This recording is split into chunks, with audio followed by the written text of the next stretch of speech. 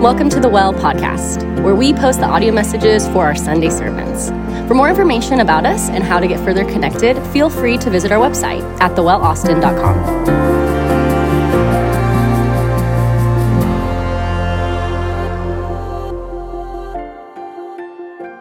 Hi, everyone. My name's Connor Wagner. I'm a covenant member here at the Well and a member of the Highland CG. I'm going to read the word this morning. So, starting in Genesis 1:26 through 28, then God said, "Let us make man in our image, after our likeness, and let them have dominion over the fish of the sea, and over the birds of the heavens, and over the livestock, and over all the earth, and over every creeping thing that creeps on the earth." So God created man in his own image. In the image of God, he created him. Male and female, he created them. And God blessed them. And God said to them, "Be fruitful and multiply, and fill the earth and subdue it, and have dominion over the fish of the sea, and over the birds of the heavens, and over every living thing that moves on earth." Genesis 2:8 through 18. And the Lord God planted a garden in Eden in the east, and there he put the man whom he had formed. And out of the ground the Lord God made to spring up every tree that is pleasant to the sight and good for food. The tree of life was in the midst of the garden, and the tree of the knowledge of good and evil. A river flowed out of Eden to water the garden, and there it divided and became 4 rivers. The name of the first is the Pishon. It is the one that flowed around the whole land of Havilah, where there is gold, and the gold of that land is good. Bdellium and onyx stone are there. The name of the second river is the Gihon. It is the one that flowed around the whole land of Cush. And the name of the third river is the Tigris, which flows east of Assyria. And the fourth river is the Euphrates. The Lord God took the man and put him in the Garden of Eden to work it and keep it. And the Lord God commanded the man, saying, "You may surely eat of every tree of the garden, but of the tree of the knowledge of good and evil you shall not eat. For in the day that you eat of it, you shall surely die." Then the Lord God said, "It is not good that man should be alone. I will make him a helper fit for him." This is the word of the Lord. Thank you. Thanks for reading God's word for us. I don't really need all the stuff about the rivers. I just wanted to make them figure out how to pronounce all that. My name is Will Walker. I am one of the pastors at Providence Church, but Tori is at men's retreat, and so I'm happy to be Tori's B team. That's better than being his C team, right? So really good to be with you. I love the Well. I've been a huge fan of the Well since you started. Tori and I have been good friends for a decade now. I love what you do. I love how you do it. You got Huli, which is a whole thing in and of itself. I've never been around Huli and when I didn't laugh and feel encouraged, and so just what a great treasure you have in her. You guys are in the middle of a series on discipleship, which is really important. There is so much confusion in our day about what Christianity is. And a series like this really helps to clarify things, and we need that. My hope today is to bring some clarity to the role of community in discipleship. And to do that, we're going to go back to the beginning, as you heard read, Genesis 1 and 2. When you go back to the beginning of something, you can see kind of the design principles in the foundation of it. And that's what we want to do today. We want to think about God's design for community. There was a study done by Harvard that lasted 75 years. It's one of the longest longitudinal studies ever done.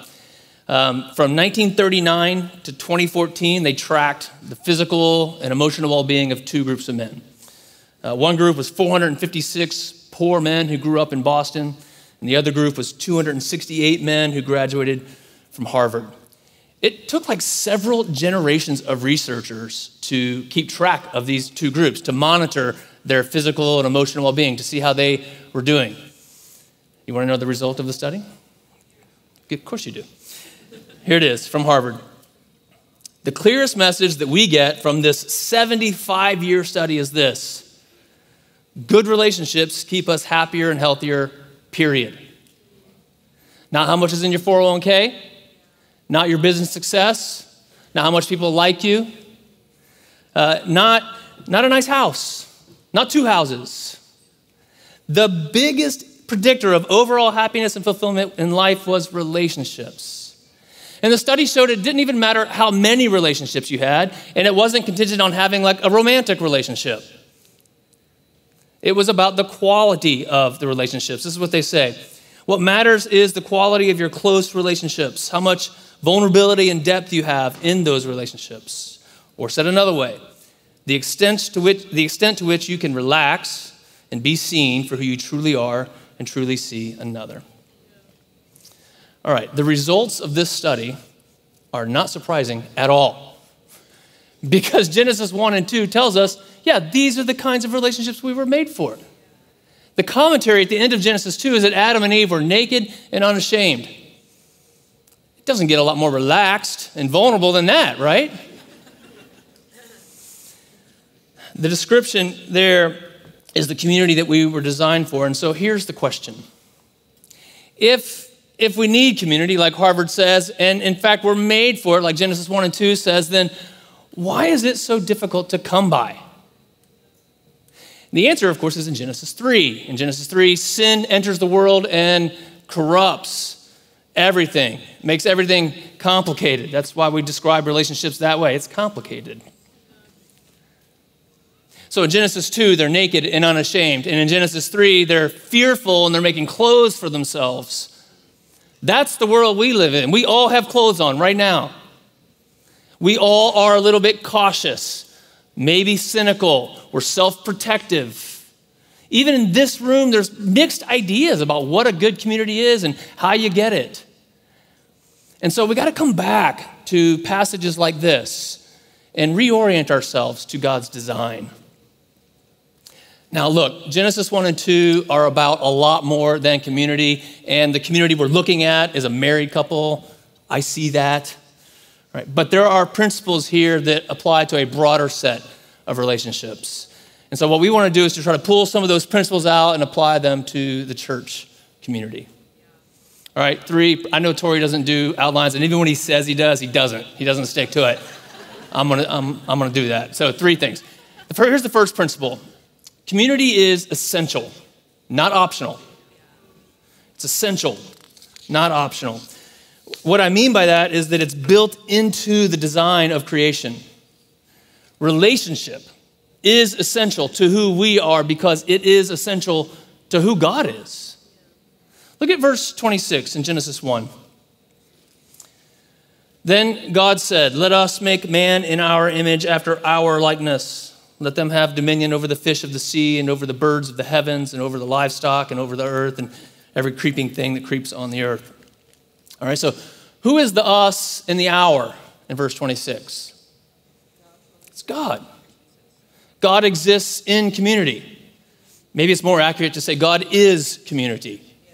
He is one God in 3 persons, Father, Son, and Holy Spirit. And so verse 27, God created mankind is the word there, in his own image. In the image of God, he created him. Male and female, he created them. So the triune God makes mankind in his image. And the image of God is reflected in plurality. 2 people. 2 very different people. Male and female. Together, they are made in the image of God. Together, they reflect and magnify the life and the nature of God. The church, in her diversity of persons and her unity of the Spirit, is what magnifies and reflects and even reveals the manifold wisdom of God for everyone, including the principalities and rulers, to see. We live in an age that is so different than that. We live in an age of individualism. If you're old like me, it's rugged individualism. If you're young like most of you, it's expressive individualism. Either way, the root of it is we prize, cherish, cling to autonomy and independence. You're like, no, I don't, see? It's just it's just the water we swim in. And you can't help but import those values and practices into your life with God and your life in the church. And so we tend to privatize faith. You know, that's just something that's between me and God. People say things like, all I really need is God. Okay. Let's think about Adam's life for a second. Adam has an amazing place to live. Pristine real estate, great views. He has delicious food, hanging on trees, no reservations required. Adam has an incredible job and he's good at it. All right, and on top of all of that, you know what else Adam has? God. He's there with him. They take walks, they talk. There's no barrier between him and God because there's no sin in the world yet. If all I really need is God, then Adam has everything he needs, right? That's not how God sees it. Look at Genesis 2, pick up in verse 15. The Lord God took the man and put him in the Garden of Eden to work it and keep it. That's his job. Skip down to verse 18. Then the Lord said, it's not good that the man should be alone. I'll make a helper fit for him. We're not really talking about the helper word, but listen, that's a strong word. It's not like mommy's little helper. It's a military word. It means to reinforce, to aid. It's mostly used of God. God is our help. So Adam needs some help. Everything up to this point is good and very good, but now God takes a look at it and says, this is not good. And just a basic observation is that creation is not complete without community. In this context, it's the work that God gave him to do. Adam cannot do the work that God gave him to do on his own. He needs another. When we move toward isolation and autonomy and independence, we're moving away from the work of God. We're moving away from our discipleship to Jesus. Community is not an aspect of your discipleship. It is the context of your discipleship. It's where it happens.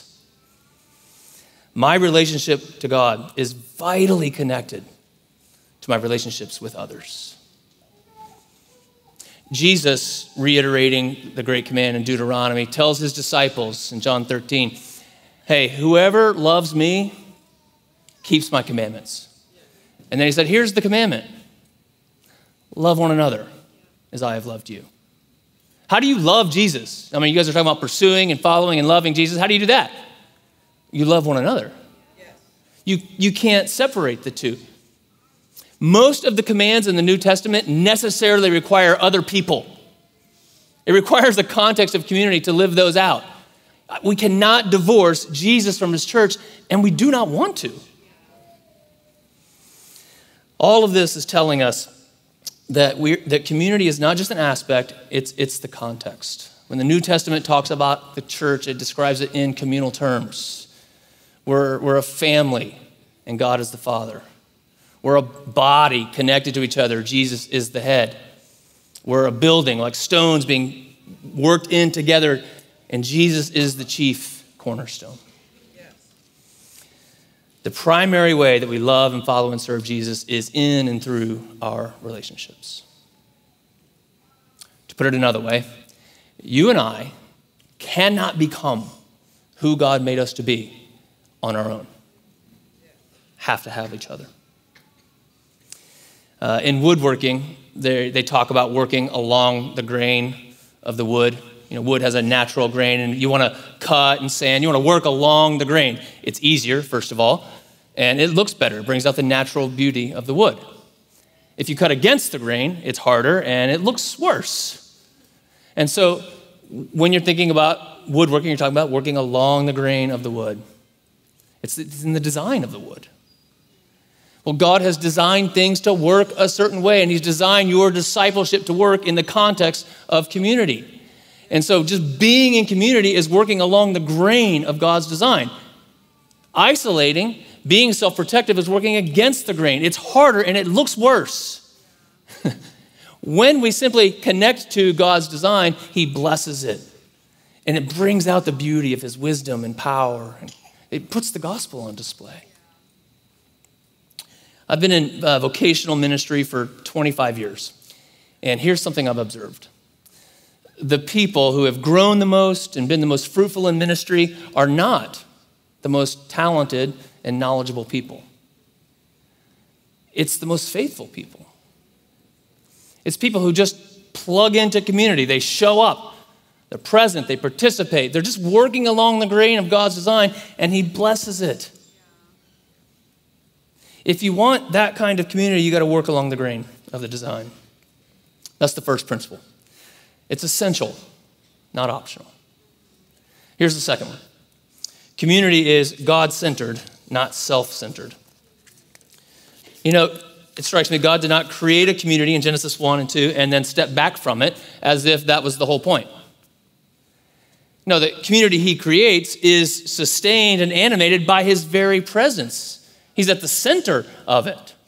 Their life together is about the worship of God and the work that he's called them to. When the community comes unraveled in Genesis 3, it's because they took their focus off of God and put it on self. That's what sin does. Martin Luther said, sin bends us in on self. So if I'm looking for a community that, kind of bends to me, and you're looking for a community that kind of bends to you, well, then you can see why neither of us have ever found the perfect community. Dietrich Bonhoeffer puts it like this in his little book called Life Together. And he says, he who loves his dream of community more than the actual Christian community becomes a destroyer of the Christian community, even when he has good intentions. So look, I assume that we all want community. I also assume that we all kind of want it on our own terms. I'm old. I have young people that work for me and with me, and they've told me recently that a phrase that's gaining popularity these days is this question, does this serve me? So I went on the internet and tried to find it, and if you just go on social media, it's everywhere. In conversations about career and food and organization and relationships, all of the experts, to be an expert means you have an Instagram account. So all of the experts are telling us that this is the question that we should be asking in all of these areas. We should be asking, does this serve me? I'm sure there's a good use for this question, but it just strikes me how opposite it is of Jesus, who said, I came not to be served, but to serve. Give my life as a ransom for many. He said that in a moment when his disciples were like jockeying for position. They were arguing about who was the greatest among them, and Jesus just cuts right to the heart of it. He ain't got time for that. He's like, no, this is not what it's about. A self-centered community won't work because we're made for a God-centered community. I'm going to give you just like a series of contrasts to help us understand, because I think when we hear these, we're here, we're at church, we're like, wait, I'm not self-centered. We like to see ourselves in the best light. So let's work this out. Here's some contrast between self-centered and God-centered community. You see where you fall in it. When I'm at the center of community, then I come to the table asking, what do I get out of this? How does this serve me? When God's at the center of the community, I come to the table asking, what can I contribute to this? How can I serve? When I'm at the center of community, then I define who I am. And the community in this situation is like an audience that cheers my identity, right? Their job is to validate who I am, who I say I am. When God's at the center, though, we are who he says we are. And from that place of security and confidence, we can speak truth and love to one another. I don't know what's going on in your small groups. I know what's going on in ours. There's a current running in our culture today that says to be a good friend means that I affirm everything about you and all that you do. Like I'm supportive. If that's what it means to be a good friend, Jesus was a not good friend. He says things like, Satan, get behind me. Talking to his buddy. Right? So when God's at the center of a community, we're focused on what he says, who he says we are, and we are moving each other toward that. Yes. When I'm at the center of community, every conflict is polarizing because it's always me versus you. And if we can't figure it out, we just kind of move on. When God's at the center of the community, it's not me versus you because neither me nor you is the authority. He is, and so now it's me and you seeking God together. When I'm at the center of a community, I think economically about relationships. And so when relationships require something of me that I don't really want to do, I talk about like the cost, the expense of time and energy. When God's at the center, we learn to be gracious and think about it. Like the stuff that I don't want to do in my flesh becomes an opportunity to walk in the Spirit. And so my grumbling about what it cost me turns into joy about what I get to do. When I'm at the center of community, or maybe I should say when the community is the center of the community, it's inward. Like the needs of the community is the whole thing. It terminates on the people in the community. When God's at the center of community, it has an outward face to it. Yes, we care for one another. Yes, we meet each other's needs, but we are always moving out toward others and inviting them in. In some way, we all want to put ourselves at the center, and listen, that is why Jesus came. He gave his life as a ransom. It means to redeem, to set us free. What's he setting us free from? Our self-centeredness. When you hear that list of contrasts, the wrong application would be to think, man, I got to do better at community. That's just another way of putting yourself at the center.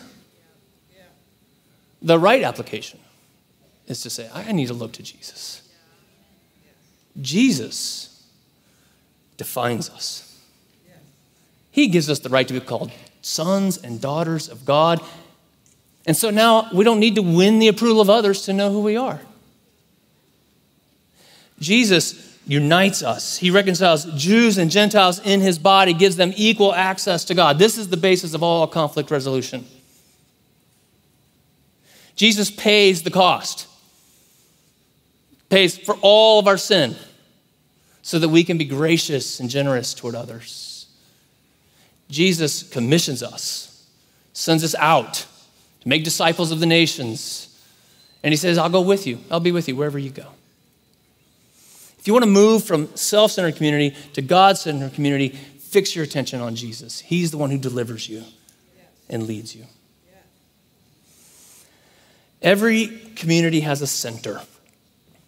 It's the whole basis of affinity groups, which are fine, right? Affinity groups are centered on a common interest or hobby, and there's good uses for that. But when I no longer have that interest or that hobby, I lose the community. It's only as good as the center. We had a small group in our church, this is years ago. We thought it was vibrant and just killing it. It was growing. There were tons of new people in it. I visited it. I was like, this is amazing. Well, what we learned later was that what was at the center of that group was just social connection. So it had the appearance of vibrancy, but it didn't have a lot of depth. And so when 2 or 3 of the main social connectors moved, because everybody in Austin is moving eventually, when they moved, that group fell apart like fast, like within weeks. People left the church because their center was the social connection. So if you want deep, lasting community, put God at the center of it in very practical ways. Put him at the center of your conversations. Put him at the center of your conflict and your preferences and your aspirations. Just as best you can, put God at the center of it and just see what he'll do with it. All right, so why do we need community? Because it's essential to who we are, not optional. What kind of community do we need? We need a God-centered community, not a self-centered community. How do we get it? That's the third principle, and I think this one is the most counterintuitive to us. Third principle is community is received, not found. We often say things like, I'm looking for community, or I just haven't found my people yet. It's fine. I'm not going to be snarky about it. I think we're just trying to put words to good desires. However, my basic observation in Genesis 2 is that Adam wasn't looking for anything. God is the one who sees and provides. So let's go back to Genesis 2 and let's read a few verses together. We'll start in verse 8. As we read, I just want you to notice the emphasis on God as the initiator and provider. Genesis 2, verse 8. The Lord God planted a garden in Eden in the east, and there he put the man whom he had formed. And out of the ground the Lord God made to spring up every tree that is pleasant to the sight and good for food. Jump down to verse 15. The Lord God took the man and put him in the Garden of Eden to work it and keep it. And the Lord God commanded the man, saying, you may surely eat of every tree in the garden. Of the tree of the knowledge of good and evil you shall not eat, for in the day that you eat of it you shall surely die. Then the Lord God said, it is not good that man should be alone. I will make a helper fit for him. Do you see it? God planted, God put, God formed, God made, God took, God commanded, God said, God will make. God's the one doing the stuff. He's the creator and giver. Man is the creature and receiver. God sees the need for community and provides it. Adam's role is simply to receive it with gladness. If we think community is something that we must find, then we, in all of our searching, might miss the community that God has given us. The principle is evident in the way God builds the church. How did the 12 disciples become a community? They weren't looking for each other. Jesus came to them. He called them to follow him. And to follow him meant to be in community with each other. How does the early church become such a dynamic community and force of change? Well, in Acts 2, God sends the Holy Spirit upon the disciples. They proclaim the gospel, and people believe, like a lot of people. It says that 3,000 were added to their number that day. And a bunch of those people began to gather in Jerusalem daily for teaching and fellowship and prayer. And the commentary again there is that God daily added to their number those who were being saved. They didn't get to pick who was being added. God added them. As the church in Jerusalem is persecuted, those people get the heck out of there and they go to the suburbs and they just flee to other towns. And everywhere they go, they proclaim the gospel and people believe and churches are formed.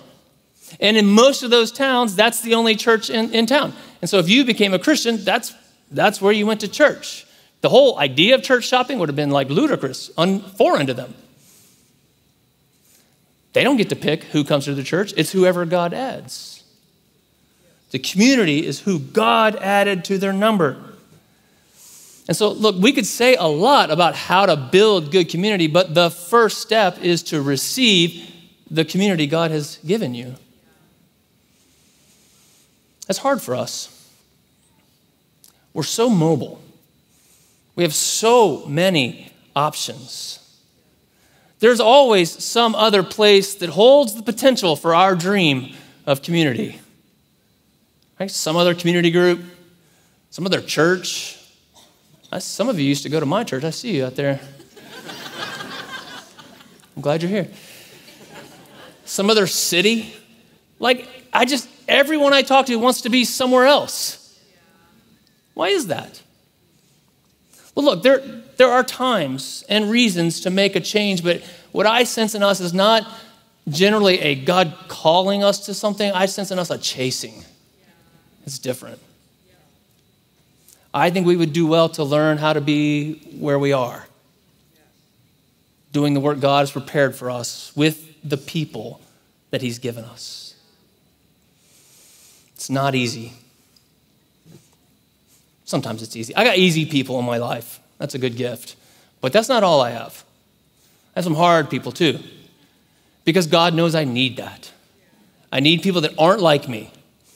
I need people that I don't understand. I need people that don't understand me. I need to be misunderstood. Right? That's part of my sanctification, and God knows that. And God knows it's not easy, and the New Testament acknowledges that. Why do you think there's so many commands that are basically about how to get along? Like when your kids are getting along, you don't tell them to get along.